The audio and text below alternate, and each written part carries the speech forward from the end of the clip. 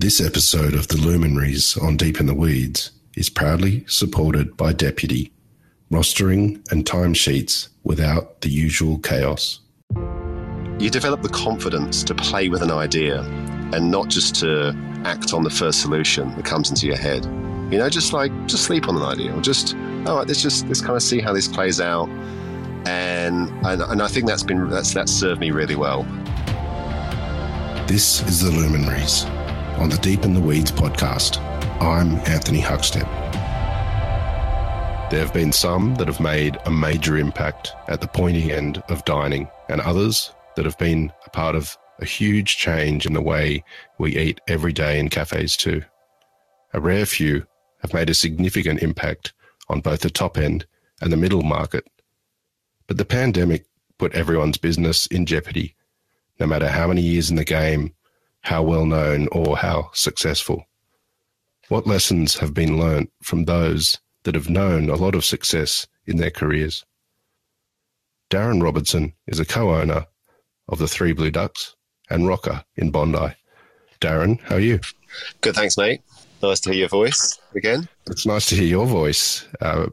Lots of things going on in your world. It's been a very turbulent world for a year and a half, but you've made a really big decision to let go of the original Three Blue Ducks. Correct. Yeah. So that's just sort of unfolding now, actually. So it's been a conversation between us and the guys for quite some time, and I think obviously COVID probably solidified the decision, but also we have outgrown that space. And so it's quite surreal now seeing it. I mean, seeing it in print, and it's like there's this sort of finality about it, and it's just sort of, it kind of hits you because it's obviously a very, very important place for us. That was the OG, and that started the whole thing. But even just talking to Marky the other night, he was kind of just reminiscing about all of the like the good old days when life was so much simpler, and it was just about cooking. It was there was sort of 3 or 4 of us in the kitchen. You'd order your produce. You'd have a mise en place list. You'd cook. It was this awesome community. You'd go home, come in and start again. And I loved every minute of being there. Like we just loved it. It was fantastic. And it was just kind of like, it was quite surreal. It kind of snowballed. Like it was right place, right time. The whole kind of grow it local. We were growing stuff, chickens, bees, this kind of kitchen garden thing. And really legit being interested in like produce and how to grow it, and we're sort of giving it a bit of a crack ourselves, and it just went crazy. We we got the hat, we're on MasterChef, then we're doing like Omnivore Paris, and then we're just there's like celebs and other chefs hanging out there, and just like holy shit, with this little crummy little restaurant in Bronte. It was just, honestly, it was nuts, and it was just but it gave us so much confidence. So, and it was just like, holy shit, if we can do this, we can do anything. And that was it. And they were like, let's do a farm, let's do this, let's open a place in wherever, it's just so yeah, man. So that's look, we've decided to sell it and pass the baton on, really.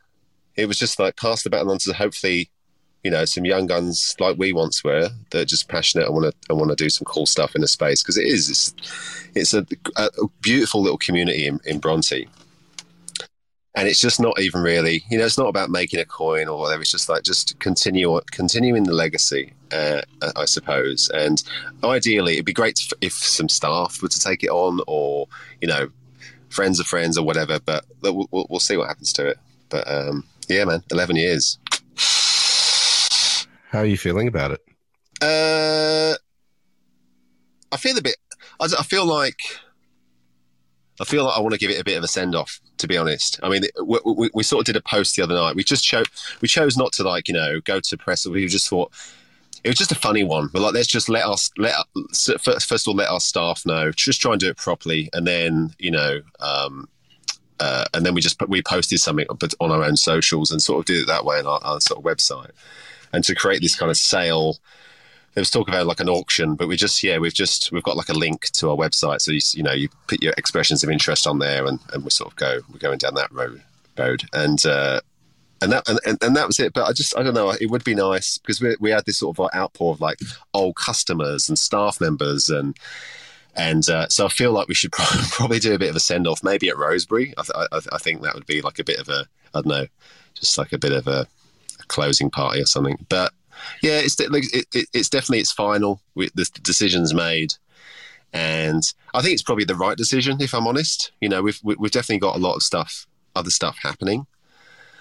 And we've got this amazing, you know, we're just about to open or expand in Rosebery. And so we've got this amazing sort of talent pool of staff that are in Bronte.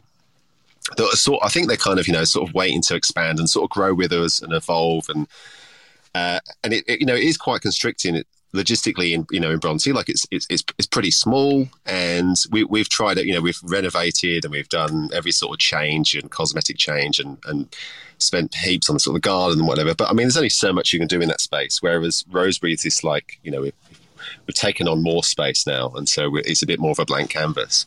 So we're going to take like our Bronte staff over and hopefully create sort of like the Avengers and just this like absolute weapons like front and back of house. So it'll be like that's pretty exciting as well. So it's not like we're shutting up shop and there's no more ducks. Like, it's just, you know, it's an end of that chapter, and then sort of, you know, one door closes and hopefully several more will open. But yeah, you know, it's always a bit sad to shut anything, I suppose, you know. Well, the Bronte ducks had incredible impact, not just on consumers and people who love good food, but it had a major impact on the development and what you guys have done since. Do you have any fond memories of the experiences in the early days at Bronte? Mate, so it started really like, so obviously Marky, Sam and Chris opened the doors. They had a little breakfast joint, and from the word go, like they got best breakfast in Sydney. You know, it was really hit the ground running. And then I was doing pop-ups after Tets, and I was doing this thing called the table sessions. It was like dinners in interesting spaces. So I spoke to Mark, we turned it into like a sort of fine dining sort of Dego space for one night. And it was like menu printed on organic cotton, and with just, I think it was 7 or 8 dishes. And it went so well. And we just were, you know, we had loud music, and it was sort of interesting, progressive food, not specifically fine dining in terms of white tablecloths, but definitely like it was a really good menu, and it went so well. And to be honest, from then he just sort of said, "Well, do you want to come and hang out a bit more?" And I think that was the conversation. And then I remember sitting around, and there was 3 of them. Jeff just come on at the time, and I sat down, and I'm like the worst negotiator ever. Well, I was back then, and I paid in some money, which is like peanuts, and then I was like then became like the 5th duck.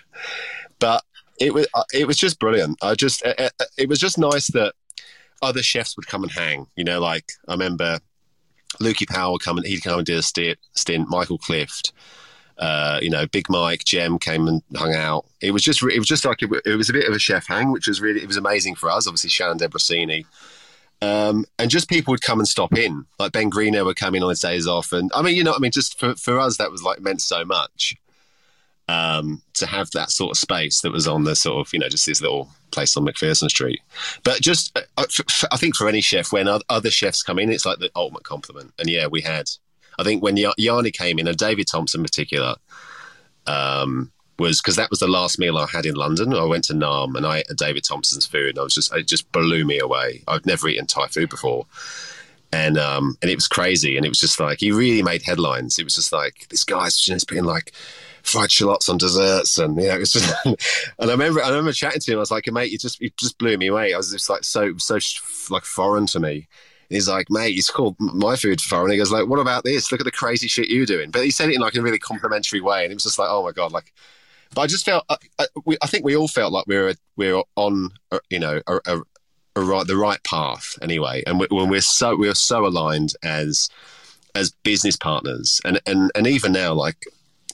I'm just so, honestly, this sounds so namby-pamby and Byron, but I am so grateful that after 11 years of hospo, which is, you know, that is like dog years, I still love my business partners to bits. I you know, it is like a marriage, and we've had many biffos, especially Mark and I, because we're both passionate people. But I love him. I love him like a brother, and I just like, I wouldn't change a thing. And it's just been, it was all spawned from that space, from that tiny little cafe. Yeah. Well, I want to explore the expansion of the Ducks and what you have created, but you came from the fine dining world and changed so dramatically as a chef. Take us back to when you first started. What was it like in the commercial kitchen for you when you first got your career off the ground? Horrible.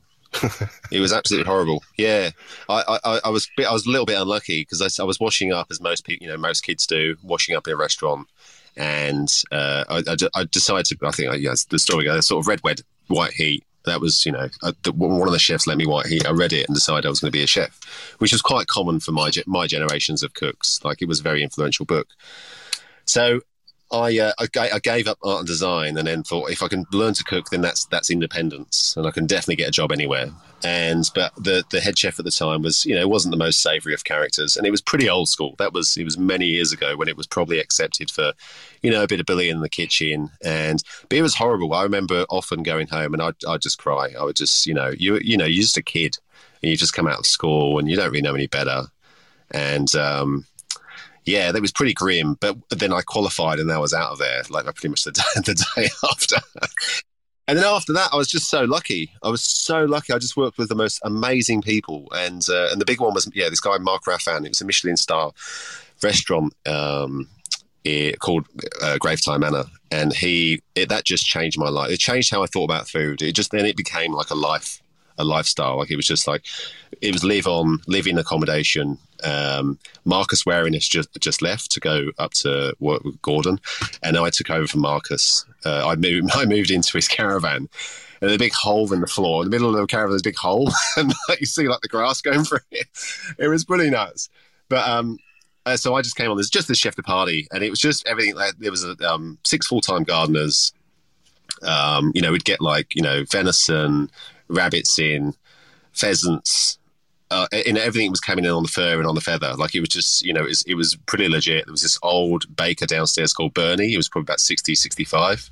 This old, German dude. He was really grumpy, but lovely, lovely guy. And he'd just make the croissants and pastries. And, you go and smoke the fish, and there was a big sort of huge smoker outside. It was just a beautiful place. And I just learned so much about food. But also, the chef was an absolute gentleman. And, you were just there to learn. It was just, for me, it was just like university. It was just, and it was long hours, but you just always trying stuff. And then there was, Sarah is this amazing pastry chef, and I'd get off my section and I'd go and help her and try. And that's just how it was. Do you know what I mean? It was sort of before Fair Work and all that sort of stuff. But it was absolutely, it was by choice. Like, we were there just because we knew that it was like, I was getting quite ambitious then. I was like, I just want to know. The more you learn about something, the more it opens up this vast, interesting world. It's like, this is amazing. And he was the guy that owned it was a guy called Peter Herbert, this guy in his 80s, and he was the guy that got me the job for Tets. And said to me, look, if you do 2 years here, do 2 years here, I'll get you a job anywhere in the world. And after I stayed there for 3.5. And at the time, French Laundry was number 1. So it's like, go and work for Thomas Keller or Tetsuyas. We had a few. His son, Lee Stone Herbert, worked with. I think he'd just done the opening for Kent Street. So basically, this guy just made a phone call and said, "Look, I've got this guy Daz that wants to come out." And I was out within a month. I packed up my life. Yeah. I think I had £2,000. I think you had to have a prerequisite. I think it was like you had to have £2,000 or dollars in your account to come over, which I spent in about 2 months. And that was it. I'd literally a little backpack. What were your thoughts of Australia when you landed here? I was just so green, and I just didn't know. Actually, I knew one's pastry chef. I knew this girl Susie, who was a pastry chef in a Graveside. So I had one person I knew, and I just remember rocking up to the interview at Kent Street, and I remember Vicky Wilde was there, and she said, I got there a bit early, and I was so nervous. And she said, look, Tets isn't around at the moment. He's going to be about an hour late. But in the meantime, if you just want to read all this stuff, I've got some magazine articles and stuff. And he basically gave me this folder, and it was all these clippings and articles of basically every time Tets had been mentioned, accolades, restaurant of the year, 3 hats. And I went next door to the pub, and I had a beer, and I was just reading this stuff. And I was like, shush, then even more nervous. And I remember I met him in the bar.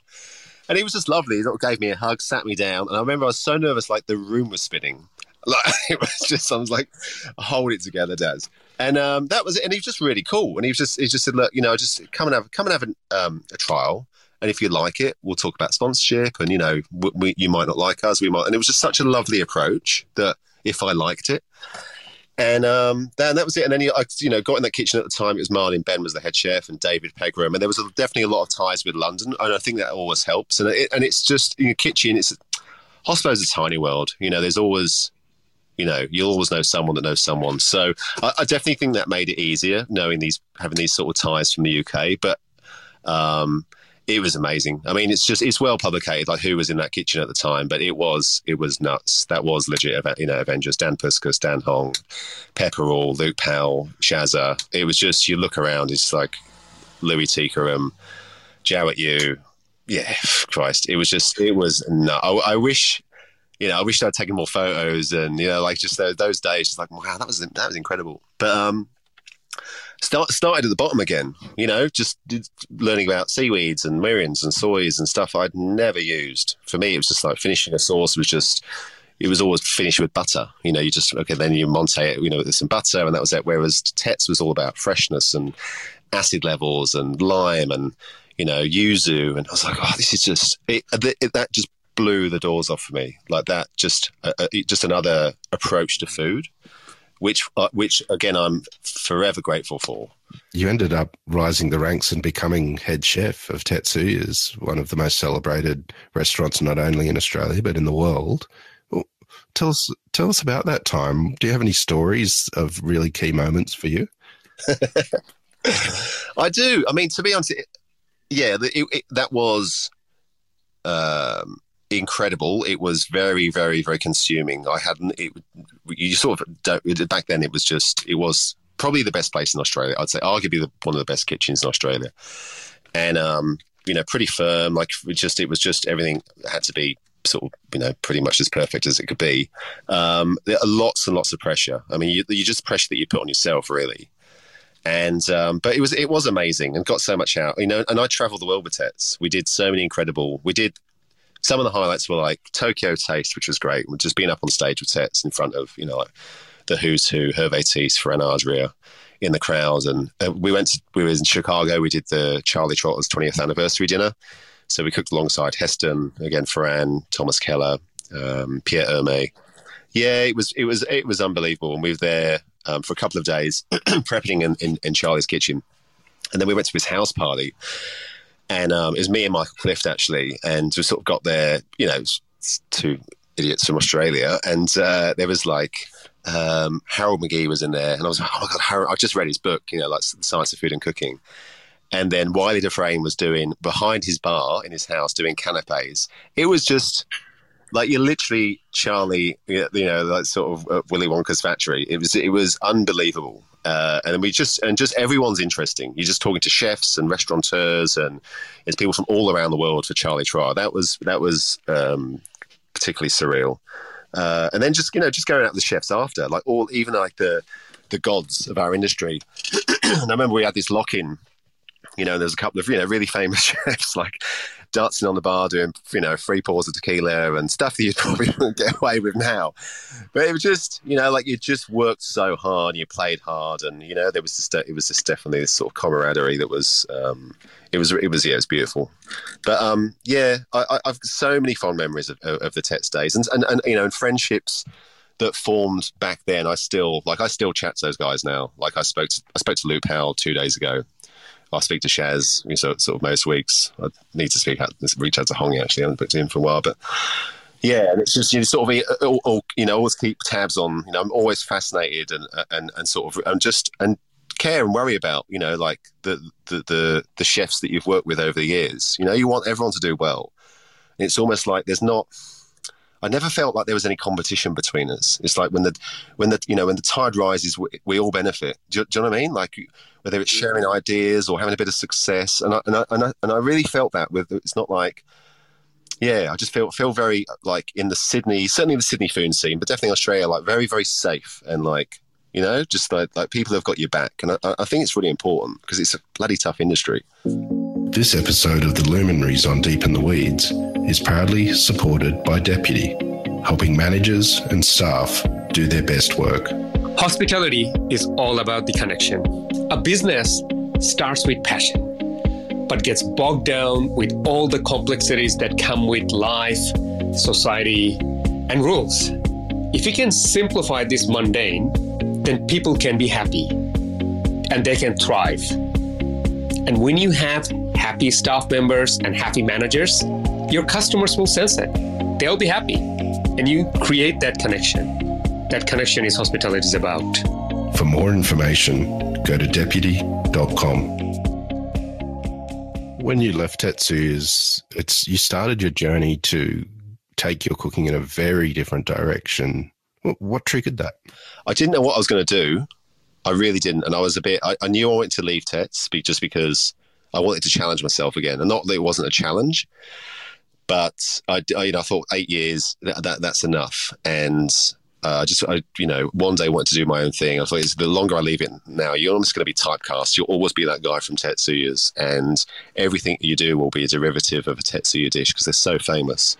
So it will always be, that's like a version of the ocean trout, or do you know what I mean? So I just, I decided to I traveled a bit. I went to Europe and sort of spent most of my savings. And I went to New York. I went with Morgan and Mitchell. Went to Omnivore New York and just went to a lot of dinners and collaborations. And it was the term pop-up it was quite new at the time. I think there was, I forgot his name now, but I think there was a guy in Bronte doing it.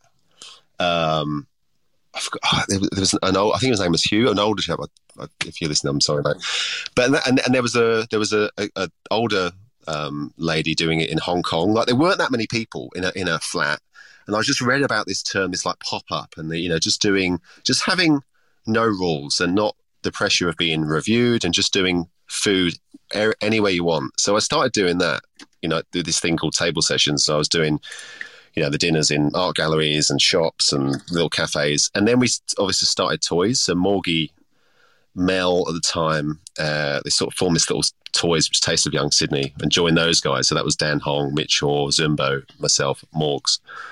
And, we're doing these little pop-up dinners. And it was just, cooking became really fun again. It was more, and it was using like music as an influence and, knockoffs and the conversations and jokes and pop culture, to inspire your cooking as well as just produce. And so I just started doing that. And then literally it was just, I was running a stall at farmers markets. I was definitely learning a bit more about produce. I was becoming more interested with the farmers and people behind the food. So I actually had a stall at Piermont, and I had a stall at Bondi every Saturday. So Piermont was the first Saturday of every month. So I was like going to the farms, I'd source some produce, take it to my kitchen, probably highly illegal, take it back to my kitchenette, and then serve it on the Saturday. And that's sort of how I made a living. So yeah. And so I was doing stuff kind of like that. And then just bumped into the I'd always checking in on Mark because he was over doing this little cafe, the Ducks. So I'd always go in and just have a look. And then we thought, okay, at the time, cafe was sort of frowned upon. So you were either a restaurant chef or you were a cafe or hotel, whatever. And I just love the idea of just doing something completely different and just going to work in a cafe. It's definitely with a restaurant, we're doing some cool food at night, but having the food served during the day as interesting and as legit with regards to where it's from, technique, So it's like you shouldn't have to wait till dinner to have something really, interesting, progressive, and tasty, and that was sort of our mission, And I think it was the style of Mark's food and mine was so completely different back then. Like his was, in the greatest of respects, it was a bit rough. It was like big, bold, like very, very tasty, and mine was probably a bit more elegant and maybe I think probably complicated to be honest, but definitely there was maybe more to a bit more sort of fine dining-esque. And I think when we combined the two, we just came up with this. I mean, I suppose it's like this duck style, which still was just like the blood that runs through the restaurants now. Like, has to be sort of ducksy. Like, it's got to be delicious, obviously nutritious. It's kind of got to be fun. Like, you want to kind of lick the plate clean, but it doesn't need to be perfect. Like, embrace the imperfections. It's all that sort of stuff. But every component needs to be, whether it's if it is an avocado or an egg, like make sure that egg's like perfectly seasoned before it goes on the plate. Like just little things, like you know what I mean, like that.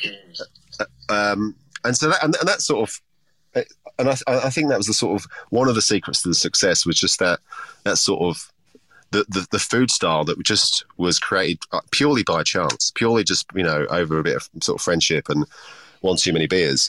You have so many venues now in so many places, and they're all quite different as well, in Melbourne, Brisbane, Byron, Nimbo. Tell us about the growth of the group from the one site and how the decisions were made with all of the owners. Well, they're all, to be honest, that lots and lots of opportunities. When we got a bit of success with the first one, and then lots of opportunities came our way, and we were kind of like, kids in a candy store, really. So, it's so exciting. We can go and open here. We can go and open in Japan and New York and whatever. And we were sort of chasing rabbits, if I'm honest. You sort of waste so much time going to every single sort of, vacant space. But then you start learning a lot. Start learning a lot about real estate, leases, and all that sort of jazz. But we did the golden rule for us. It had to tick more than just the financial box. It had to be fun. And it had to be a reason for it. So we got offered this space in the snow. It was like a pop-up in Falls Creek. So we did that, and then we did like a place next door. We did like a pop-up in a hotel. We had like a street food bar, restaurant, where it'd be tacos and hot dogs, but we were making the tortillas from scratch. Everything was made from scratch, and we'd snowboard all day, and then come and cook at night. And so then that gave us a bit more confidence. And then the chat about having our own plot of land or doing something like growing some stuff or having a farm, that was the conversation. And then the farm opportunity came up. And I thought, well, Byron's pretty fun. Wheel surf. It's 5 minutes away from a beach, and we can actually learn about soil and probably take the whole sustainability a bit further. Designing a kitchen and a bar from the ground up. So that sort of allowed us to do that. And then so Brisbane, Nimbo. Nimbo was great. I think it was good. It's a really good hunting ground for Marky, and it's on the way to Melbourne. So the urban surf again, like a first man-made surf park in Australia. It sounded a bit theme parky at first, but we met the guys and they seemed really legit. It was like it was all about community and conservation and water safety and all the sort of beautiful stuff. And these parks are going to happen. It's like it'd just be good for the first one to fall in the right hands and serve decent food. And we sort of did that. And that's apart from the 1,000 lockdowns we've had. It has been successful. It has been fun. So I think really they've all we have chats and we all fight these things out. And we've never really had to vote on anything. It was like always common sense has prevailed. You create these meetings, and it was almost like a fight club at once upon a time. Like we were just really, become so heated, but you develop this confidence in your friendship that you can basically say anything within the parameters of a meeting. You have to have it out. And then once you're out the meeting, it's like life goes on. You're back at work and like, do you know what I mean? And we still now, you develop a bit more of an awareness and a respect. You know where the line is. You know what buttons not to push. And so now those meetings are a lot more civilized. But we're, pretty lucky. But that's just what happens. And that's what continues to happen now. And now it's just like, we still want to grow and evolve and still. I don't think any of us want to stop doing it. I think we just still want to be, let's just stay relevant in the industry. And now, I mean, to be honest with you, I'll probably start. I think we'll all start stepping back and mentoring and setting those parameters for our staff and managers for them to sort of step up and giving them the skills and the tools to run these places. And of course, I always want to be involved. But I think I sort of do other stuff now. I sort of working for Tasting Australia, and obviously like writing for Delicious, all these other really cool things. That obviously Andy's got his MasterChef gig, and Marky does his hunting. So we've all got these other kind of side hustles, but they also complement the ducks. They give you perspective, and I think that's great. And you can also bring something else like a freshness to the table. You mentioned the DNA of the ducks that runs a thread through all of your venues. What do you think it is that's the secret to the success of the Three Blue Ducks? I think us being I think money not being a priority really helps. I think and it really never was. And obviously there's needs and wants when you get kids and you've got to buy nappies and clothes and stuff, as you probably know. But it's still never a priority. It really isn't. And I think that, it's just literally having like-minded people with regards to, they never have to surf, whatever, but just being passionate and invested in this idea. And then that in turn attracts similar people. So it's, that make you better. And they're younger, faster, more passionate, smarter. And that's what's happened. So now it's gone from, 3 guys to now there's, 3. I mean, when we open the restaurants, it'll be about 350 staff.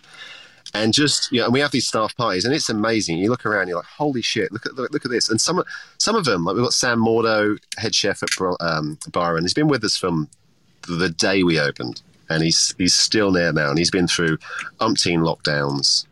There's a lot of moving parts to Byron. It's not sitting around in hammocks it's a busy place.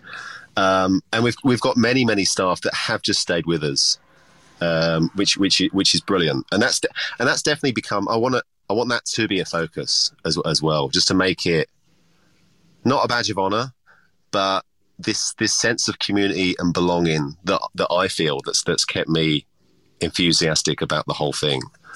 I want the staff to feel that as well. So even yesterday was coming at me like, how can there is a crisis, there's a staff crisis, in I think globally, but definitely in Australia there's this shortage. So it's just like, how can we improve? How can we make it even better for the staff? Is it offering like shares, or start like a sort of like a magazine to keep everyone up to date? Or is it like, we have to do farm visits, we have like kind of days out, with all this sort of like stuff we do, discounts and what have you. But I think just improving and investing in our staff and supporting them, I think that it really is important. And I think often teach them about the business of the business, I think, which is something it's really overlooked in our industry. Like, you learn how to cook, but no one teaches you about saving money or investing, or how a lease works, or payroll, any of that stuff. So I think it would be great to mentor and guide staff, certainly management, about that sort of stuff, and encourage them to go on and start their own places. That should be encouraged. I was always fairly discouraged, and there was a bit of fear around it, which is a shame, because it is definitely a tough industry, but it's not impossible. And like there's, it's I think whether it's like just a little sandwich bar or whatever, like you can still give it a crack. How have you changed over the lifespan of the Ducks? I've definitely mellowed. I was a bit fiery back in the day. But I think I'm definitely healthier, and I've just slowed down, and I try and step back and look at the big picture. And I think as a chef, like, kitchens they're immediate, and you've got this almost like this tunnel vision to get through the day, to get through a service and a list of prep and conduct a service. But often all you see is like, you see what's in front of you. You see the docket rail, the chopping board, and it's kind of hard to step back and, ensure that sort of perspective. And given many, like, multiple venues, that's so important, to step back and breathe and often, to be honest, be the eye of the storm. Certainly now when there's so much uncertainty, it's so important for you with, certainly with the staff around, some of them are sort of looking up to you for answers that you may or may not have. So, and I think given you develop the confidence to play with an idea and not just to act on the first solution that comes into your head, just sleep on an idea, or all right, let's kind of see how this plays out. And I think that's served me really well. And I think trust in your gut. You definitely develop like a bit. That's an amazing ninja skill, and just reading people. Yeah, I think. But yeah, I try and look after myself. We all eat clean. I train, exercise. I still love cooking. And I know a lot of people get burnt out because it's quite grueling. But I love it, and I always want to be involved in food. in some capacity, whether it's, festivals, writing, restaurants, whatever. I never want to retire. And I think, I'm definitely grateful for that. And even during lockdown, I was probably cooking more than ever, and that is a sad reality when you're overseeing huge venues. Often, I can't remember the last time I held a knife at work. Do you know what I mean? I just had the phone glued to my ear, just trying to make stuff happen, it is what it is. But, the restaurant's closed. First thing you do, you off to the veggie markets, you're cooking stuff, you try new ideas, and this would work really well. So, yeah. How do you see the next few years for hospitality in Australia? I think there's obviously going to be huge change.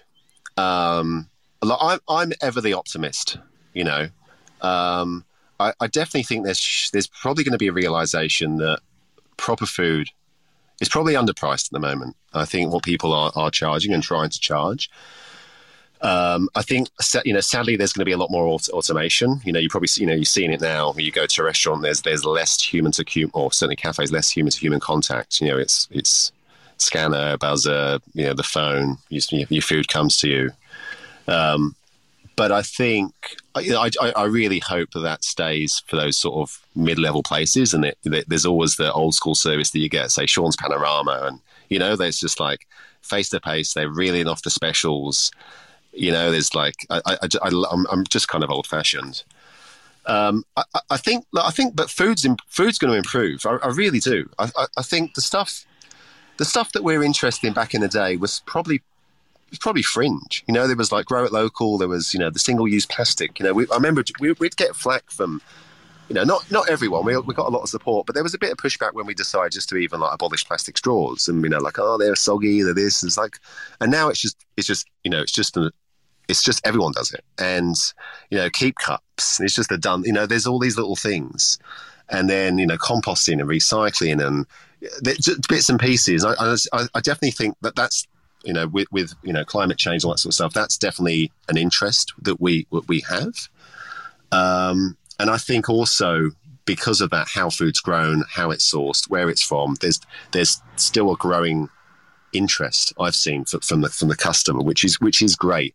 Which will allow us to charge what we charge, and perhaps more. And we won't have to like.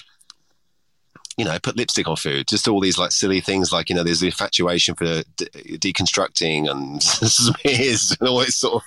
And I think now, like more than ever, like people want the classic. They just want a beautifully shucked oyster with a bit of citrus, or even by itself. It's just amazing, and like, do you know what I mean? And like a decent roast chook, like a pasture raised chook, or a grass fed steak with like just some greens or some mustard, whatever. Like, I think.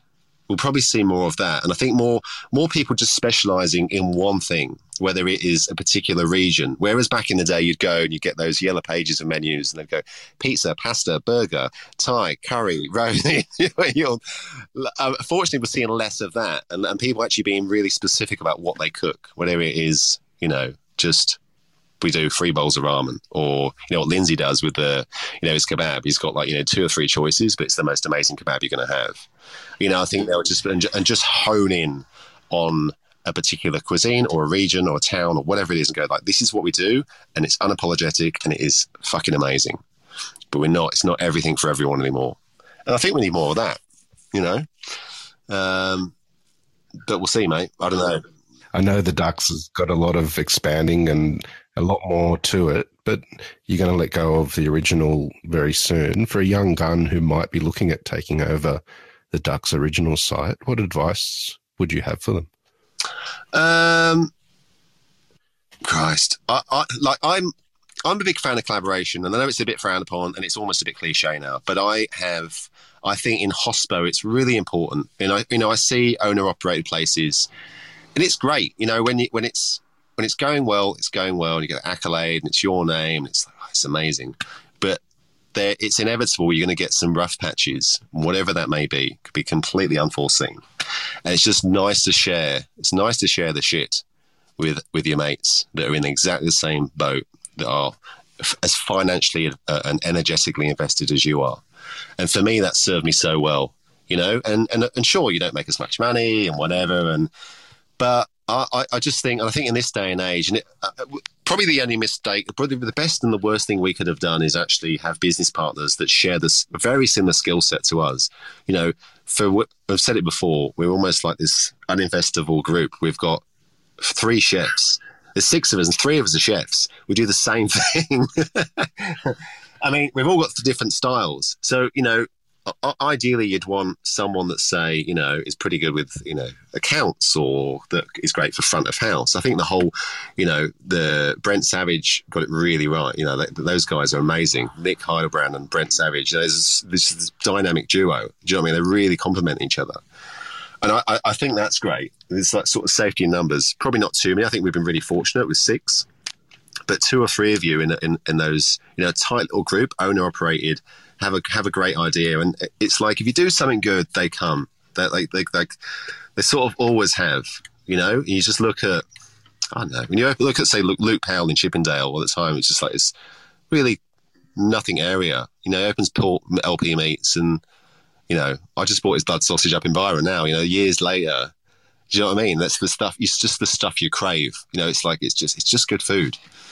And that's the beauty of it. You look at, you know, from the ultimate extreme is Elbury in Roses, where you've literally just got to drive down this bloody cliff, the arse end of nowhere. You know what I mean? The guy he had this dream, this passion, followed it through, and went, you know, best restaurant in the world. I'm not saying open an El Bulli in McPherson Street, but Fran, if you are listening, mate, you need the location. I'd say. Well, Daz, you're always entertaining and amazing to talk to, and I know there's so much more to the 3 Blue Ducks story. Good luck with everything, and good luck enjoying letting go of Bronte. Please keep in touch, and we'll talk again soon. Really appreciate it, mate. See you, brother. This is the Deep in the Weeds podcast. I'm Anthony Huckstep. Stay tuned as we take a deep dive into the lives of the incredible people who ply their trade in the food and hospitality sector. Special thanks to executive producer Rob Locke for making this all happen. Follow us on Instagram at Deep in the Weeds Podcast, or email us at podcast@deepintheweeds.com.au. Stay safe and be well.